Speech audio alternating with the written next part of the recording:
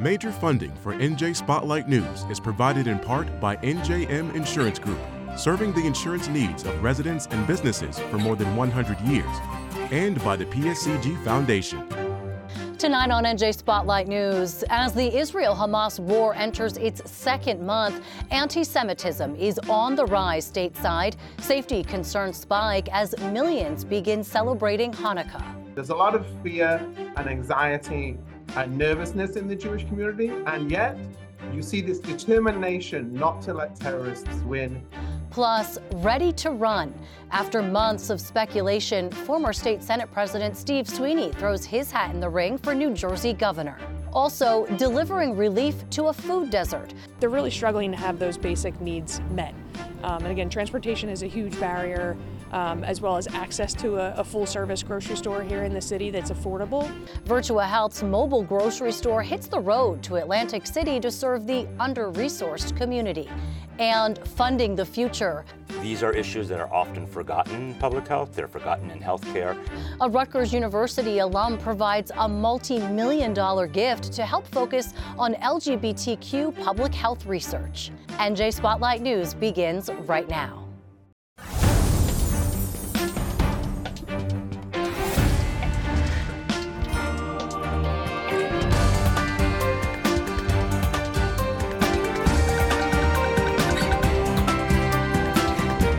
From NJPBS Studios, this is NJ Spotlight News with Brianna Venozzi. Good evening and thanks for joining us on this Friday night. I'm Brianna Venozzi. From Trenton to Hoboken and all the towns in between, Hanukkah celebrations are underway. Jews in New Jersey are attending local menorah lightings and digging into the traditional treats that make the Festival of Lights a little brighter. On this second night of the 8-day observance, places like Morristown are hosting Shabbat services led by a children's choir. Many say they're feeling a spiritual revival for what's considered a minor holiday among observant Jews, hoping to spread the light during one of the darkest times in recent Jewish history. Celebrating in the shadow of the Israel-Hamas war and rising anti-Semitism, with the nationwide mourning for the 1,200 Israelis killed in the October 7th Hamas attack, and renewed hope for the safe return of their loved ones, including Tenafly's 19-year-old Idan Alexander being held hostage in Gaza. As Ted Goldberg reports, it's all familiar territory for Jews, whose holidays are frequently a reminder to be resilient and defiant. A spike in anti-Semitic incidents isn't stopping synagogues from celebrating the second night of Hanukkah. We have a big dinner and we serve potato latkes and sufganiyot, jelly donuts, and we sing Hanukkah songs. Rabbi Joel Pikowski says members of his congregation in Teaneck have not been scared off by the recent rise in hate. Yesterday in Albany, New York, a man was arrested after allegedly firing a shotgun outside of a synagogue. There's no way you could see that as anything but an anti-Semitic incident. And I feel for those teachers, God willing, those students were unaware, but their parents finding out about this, knowing that the place that they bring their children to be educated in a safe and secure environment was threatened from the outside. We cannot let outside actors, especially people who wish to do us harm, dictate to us, tell us, describe for us what our Judaism should look like. There's a lot of fear and anxiety and nervousness in the Jewish community, and yet you see this determination not to let terrorists win. You see this determination not to let hate succeed. Dov Ben-Shimon leads the Jewish Federation of Greater Metro West, New Jersey's largest Jewish philanthropy. Jews in this country are a tiny percent of the population, but we represent a massive percentage of hate crimes, of bias crimes. The majority of those incidents reported have to do with harassment. Over 50% of approximately 135 total incidents that we've tracked since October 7th that have been reported. The FBI's special agent in charge in Newark, James Dennehy, says those numbers are probably too low and that anti-Semitic and Islamophobic attacks aren't always counted accurately. And that's for a variety of reasons. People don't know how to report it. They don't think law enforcement's going to do anything about it. They fear retaliation. Rabbi Pikowski says Hanukkah comes at a great time for the Jewish community, even as the war between Israel and Hamas has seemingly no end in sight. Celebrate a holiday that is about religious freedom, that is about the minority of Jews who wish to remain true to some sense of Jewish peoplehood and Jewish tradition, fighting against a much more powerful foe. The ultimate lesson of Hanukkah is one of endurance, of resilience, and of hope. The knowledge that in the end we can light our lights and use that light to push back the darkness of terror.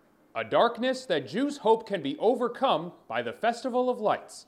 For NJ Spotlight News, I'm Ted Goldberg.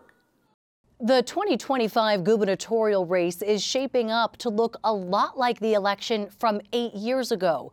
Sources for former Senate President Steve Sweeney are now confirming he'll announce his campaign on Monday for the Democratic nomination for governor. NJ Globe first reported Sweeney's plans to enter the race. He was preparing to run back in 2017, but backed out after North Jersey Democrats said they wouldn't support his bid. Then, in a stunning 2021 political shakeup, Sweeney lost his Senate seat to Republican Ed Durr, which left some political observers to believe he may be sidelined from a statewide race for good. Sweeney's announcement means he'll join Jersey City Mayor Steve Fulop, who is so far the lone Democrat to toss his hat in the ring. Posting on X about Sweeney on Thursday, Fulop said it was getting lonely in the race. The Jersey City mayor also prepared a gubernatorial run in 2017, but backed out unexpectedly. Meanwhile, longtime Democratic Assemblyman Herb Conaway will run for Congress. According to NJ Globe, Conaway will seek the nomination for Representative Andy Kim's House seat in the 3rd District. Kim, of course, is giving up his position to run for embattled senior U.S. Senator Bob Menendez's spot. A new report is sounding the alarm on the 59 crisis pregnancy centers operating across the state. The Planned Parenthood Action Fund of New Jersey calls them anti-abortion centers and fake health facilities that discourage pregnant people from getting abortion services. But it also alleges the unlicensed medical locations are giving patients inaccurate information about their health that could lead to larger public health problems. Joining me for more on the report is Jackie Cornell, Executive Director of Planned Parenthood, New Jersey. Jackie Cornell, thanks for joining me. You know, these anti-abortion centers, crisis pregnancy centers, they're not new. They've been around for some time. And in fact, leaders from the State Attorney General's office even issued a warning. So what was the purpose of issuing this report and doing a deep dive, I'll call it, on them? Yeah, thanks so much, Brianna, for having me on today and for raising this up. Planned Parenthood oftentimes gets sort of pigeonholed into just sort of talking about abortion access, which is obviously, because of the fall of Roe, one of the big things that we do and that we tackle. But there's a lot that we care about: maternal and infant mortality, cancer rates, and STI rates. You know, and so when we were looking at the increasing rates of STIs and we were kind of diving into what was going on, one of the things that came up was the fact that many of these anti-abortion centers or crisis pregnancy centers that exist here in New Jersey, and as the report indicated, they outnumber Planned Parenthood health centers 3 to 1 in the Garden State. They claim to do STI testing. When they're doing those testing, they're not regulated facilities. And to our knowledge, they're not employing licensed professionals, licensed medical professionals. And so at a time when STI numbers are increasing, it just raises a lot of concerns about public health. Yeah, is the concern that it's misleading consumers, not just in terms of reporting accurately public health data back to state and federal regulators, but also in terms of the services that they're providing? Because that's essentially what the Attorney General laid out in that consumer warning. So the Attorney General laid out the warning saying that they oftentimes use deceptive advertising. One of the things that Planned Parenthood health center staffers have talked about anecdotally for years, if not decades, is the mobile vans or units that these centers typically use and park outside of Planned Parenthood health centers. And so those vans oftentimes will have folks, maybe volunteers, maybe employees, again, no one really knows who these folks are, parked outside of health centers. And we'll say to individuals who are walking out, oh, is there a line? Why don't you come here? And so the patient, who might be in a hurry, maybe have kids at home, all of the demands of the day, unknowingly goes into the van thinking that it's a healthcare provider. It's disruptive and it's upsetting. Yeah, so is there a call to action through the report, or is it purely to raise awareness? Our biggest concern right now is what is happening with those STI tests. What is the treatment option? No one knows. And the unchecked, if it's not a medical professional, and again, if they're not licensed facilities, are they licensed professionals? No one knows. They're essentially unregulated. And so the report really just tries to pose and outline what we think we know, and tries to ask regulators and stakeholders to start to examine and ask more probing questions that only the state and legislators can do. Jackie Cornell is with the Planned Parenthood Action Fund. Jackie, thank you so much. Really appreciate it. Thank you again. In Atlantic City, where high-end hotels and casinos abound, there's still not a single supermarket for local residents. Instead, they're forced to drive out of the seaside resort town to a chain grocery store or take public transportation that comes at a hefty price. Now, the state and a local hospital system, Virtua Health, hope to change that by bringing a year-round grocery store on wheels into the communities that need it most. Melissa Rose Cooper reports. My first time here, I bought honey, I bought tea bags, I bought bananas, I bought oranges, and I bought grapes. This is my second time here today. I bought milk and bread. Well, I bought bread earlier, but I needed more. Which wasn't a problem for Dolores Butler Whaley, since this mobile grocery store is within walking distance from her Atlantic City home. She says normally she'd have to travel pretty far to get the same things. If you walk, it's like maybe with my leg, it's like an hour, and I usually have someone with me.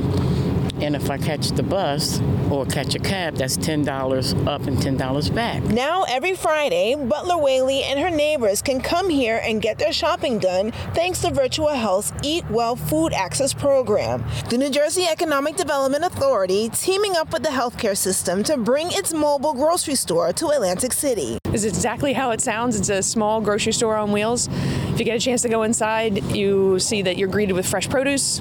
You move on to some staple pantry items. You can get your rice and your beans and pasta and things like that there. Then we have fridge and freezer, so you get your proteins, meat, seafood.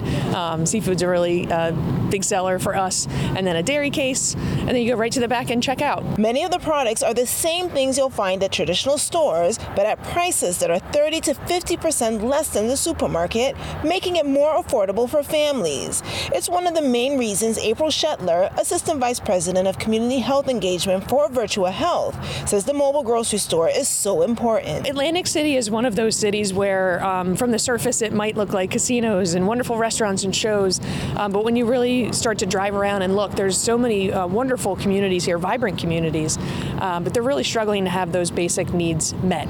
And again, transportation is a huge barrier, as well as access to a full-service grocery store here in the city that's affordable. So, when you peel back some of the layers of the city, as wonderful as it is, we're really just trying to give the residents a hand up and just allow them to have it a little bit easier to access affordable food through the winter months. Atlantic City has been considered a food desert for years and remains without a supermarket. Plans were in the works to bring a ShopRite in the city, with a groundbreaking ceremony taking place in 2021. But after the state's Casino Reinvestment Development Authority rejected several proposals to build a full-service supermarket in Atlantic City earlier this year, the supermarket chain pulled out. And it's devastating. We told the people that it was going to open, and it didn't. For what the reasons are, we are what we are. So we just got to find a solution, a permanent solution. This is a temporary fix, and make it happen. But for now, residents like Butler Whaley say they're happy the mobile grocery store is around. Come on, it can't get any better. You know what I'm saying? This is good. This is a good thing. I love it, and I just hope I see it like all over the city, not just here, in different places in the city. The mobile grocery store will continue coming to Atlantic City for the next several months. Virtua Health is hoping to also make it available on Saturdays soon. For NJ Spotlight News, I'm Melissa Rose Cooper. In our Spotlight on Business report, the state is kicking offshore wind plans into high gear ever since Danish wind developer Ørsted pulled the plug on its 2 projects off New Jersey's coastline. The Murphy administration almost immediately directed the state to put other offshore sites out to bid. And while it means essentially starting from scratch, clean energy advocates tell senior correspondent Brenda Flanagan they're undeterred. Offshore wind is not dead. It actually is at a turning point, and the industry is bigger than just one project. Green energy advocates like Doug O'Malley concede getting the turbines going and the juice flowing won't happen as soon as the Murphy administration originally planned after the Danish company Ørsted pulled the plug on its 2 wind farms off the South Jersey coast. So clearly it was a gut punch to have Ocean Wind 1 and Ocean Wind 2 run by Ørsted pull out unexpectedly on Halloween. But the simple reality is that there are multiple projects that are moving ahead up and down the East Coast right now. A second Ørsted project, South Fork, started generating power for New York just this week, and the Empire Wind project recently won federal approval. In New Jersey, Atlantic Shores awaits final permits to get started, and Governor Murphy just directed the Board of Public Utilities to speed up the bidding process for more offshore wind proposals. Every other state is kind of experiencing these same challenges.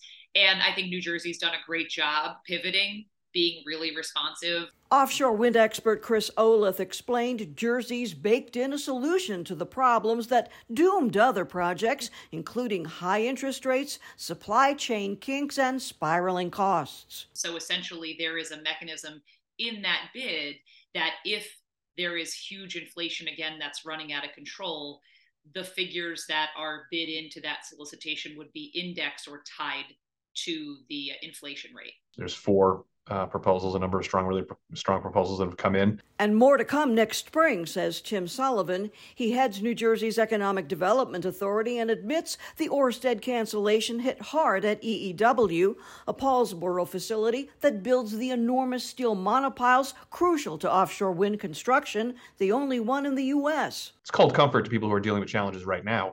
But in terms of the long-term viability of this industry in New Jersey, it's really important. It's a long game. And so, certainly a setback the second half of this year, but this is a long game.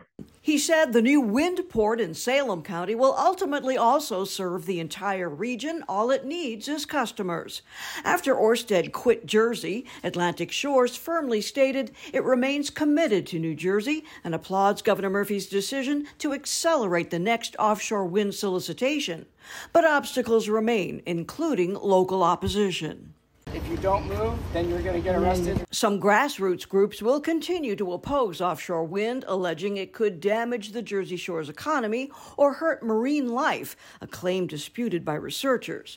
But advocates reply the state needs to transition from fossil fuels to clean energy. And offshore wind is not going to be the silver bullet. It's not going to solve global warming, but literally every kind of tenth of a degree matters. And we need to be creating a power source that is the 21st century. Atlantic Shores could generate enough juice to power 700,000 homes by 2027. I'm Brenda Flanagan, NJ Spotlight News. Turning to Wall Street, a new jobs report out today shows unemployment unexpectedly declined in November, with the U.S. economy adding just shy of 200,000 jobs. Here's how the markets reacted. And join Raven Santana for NJ Business Beat this weekend. She'll highlight the state of Asian American and Asian Indian business communities, including the organizations supporting their growth and the challenges those business owners face in starting and running their companies. Watch it right here on NJPBS Saturday at 5 p.m. and Sunday morning at 9:30 a.m.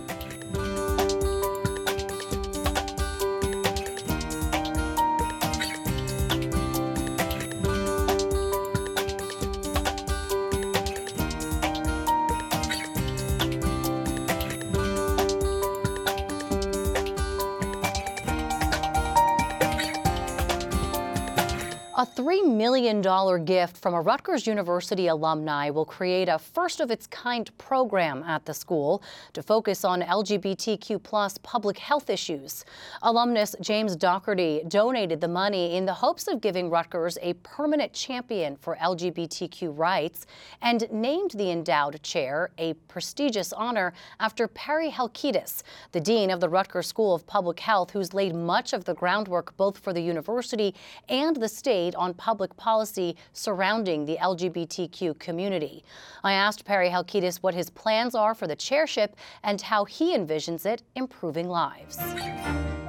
Perry, welcome to the show. This is a really big honor, the Perry Halkitis Endowed Chair in LGBTQ+ Public Health. What are your plans for it? So thank you for that, for acknowledging that.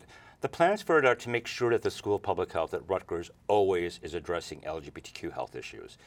These are issues that are often forgotten in public health, they're forgotten in healthcare, and what this ensures is that I will be able to, in the short term, and the school will in the long term, always have somebody on board who is thinking about these issues from an educational perspective, from a research perspective, and from a community engagement perspective. You've already done a lot at the university in terms of public health and looking at a lot of these issues. So where do you go from here? You've got a $5 million pot of money between the donation and some extra money that the chancellor is kicking in.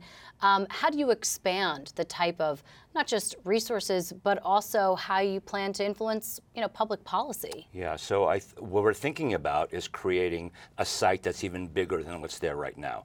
A site that provides education across the university to RBHS students who are medical school students or public health students, that does research and provides seed money to get even bigger grants from the National Institutes of Health, but also the policy piece. And the policy piece, I think, is critically important here because very often the research stays in the papers and doesn't get translated. We know in the state of New Jersey we're lucky because last year we were able to start collecting SOGI data, sexual orientation and gender identity data, on folks as they're going to their healthcare providers, but there's still work to be done in that area. Is there anything like this, not just in New Jersey, but I'm also thinking nationally on a scale like this? There are some endowed chairs, some in LGBT. There was one at Yale in the humanities, but I think we're like on the edge here. We're like, Rutgers is like pushing the boundaries and doing things that are really true to diversity, equity, and inclusion. And when we think about DEI issues and justice issues, LGBTQ folks are part of that conversation. So this is keeping the population at the forefront and thinking through how this population continues to be discriminated against in our society, obviously, right, as we see in the state of Florida and other places, but also in more subtle ways, and making it a safe space for students and for scholars and for researchers to do their work around these health issues. Yeah, I'm wondering if that speaks to the timing of this, what we've seen happen, not necessarily in New Jersey, but elsewhere in terms of legislation, items that have acted perhaps against the LGBTQ community. Did those two things go hand in hand, the timing of launching this chairship at Rutgers and the fact that all of that is happening globally and nationally? Well, certainly James Doherty, who is the person who has endowed this chair, is a proud gay man like myself. And we've had many conversations about the realities of LGBTQ people in this country right now, especially trans folks, people in the states of Florida and in Texas. And so do I think that probably was an increased motivation to speed this up? Probably yes, because we have to be out and upfront and open and discussing these issues and confronting them in real time and modeling it for the rest of the country. Perry Halkitis with the Rutgers University School of Public Health, the dean there. Congratulations and thank you so much. It's my pleasure. Thank you for having me. That's going to do it for us tonight, but make sure you tune in to Reporters Roundtable with David Cruz this weekend. He looks at whether this is Chris Christie's last stand with Monmouth University pollster Patrick Murray. Plus, he'll have all the week's political headlines with a panel of local journalists. That's Saturday at 6 p.m. and Sunday morning at 10 a.m. Then on Chatbox this weekend, David talks to Representative Bonnie Watson Coleman about the latest in Congress, from the expulsion of Representative George Santos to the debate over Middle East policy. Check it out Saturday at 6:30 p.m. and Sunday morning at 10:30 a.m., all right here on NJPBS. I'm Brianna Venozzi for the entire NJ Spotlight News team. Thanks for being with us. Have a great weekend. We'll see you right back here on Monday. New Jersey Education Association, making public schools great for every child, and RWJ Barnabas Health. Let's be healthy together. Our future relies on more than clean energy. Our future relies on empowered communities, the health and safety of our families and neighbors, of our schools and streets. The PSEG Foundation is committed to sustainability, equity, and economic empowerment, investing in parks, helping towns go green, supporting civic centers, scholarships, and workforce development that strengthen our community. Have some water. Look at these kids. How are you? What do you see? I see myself.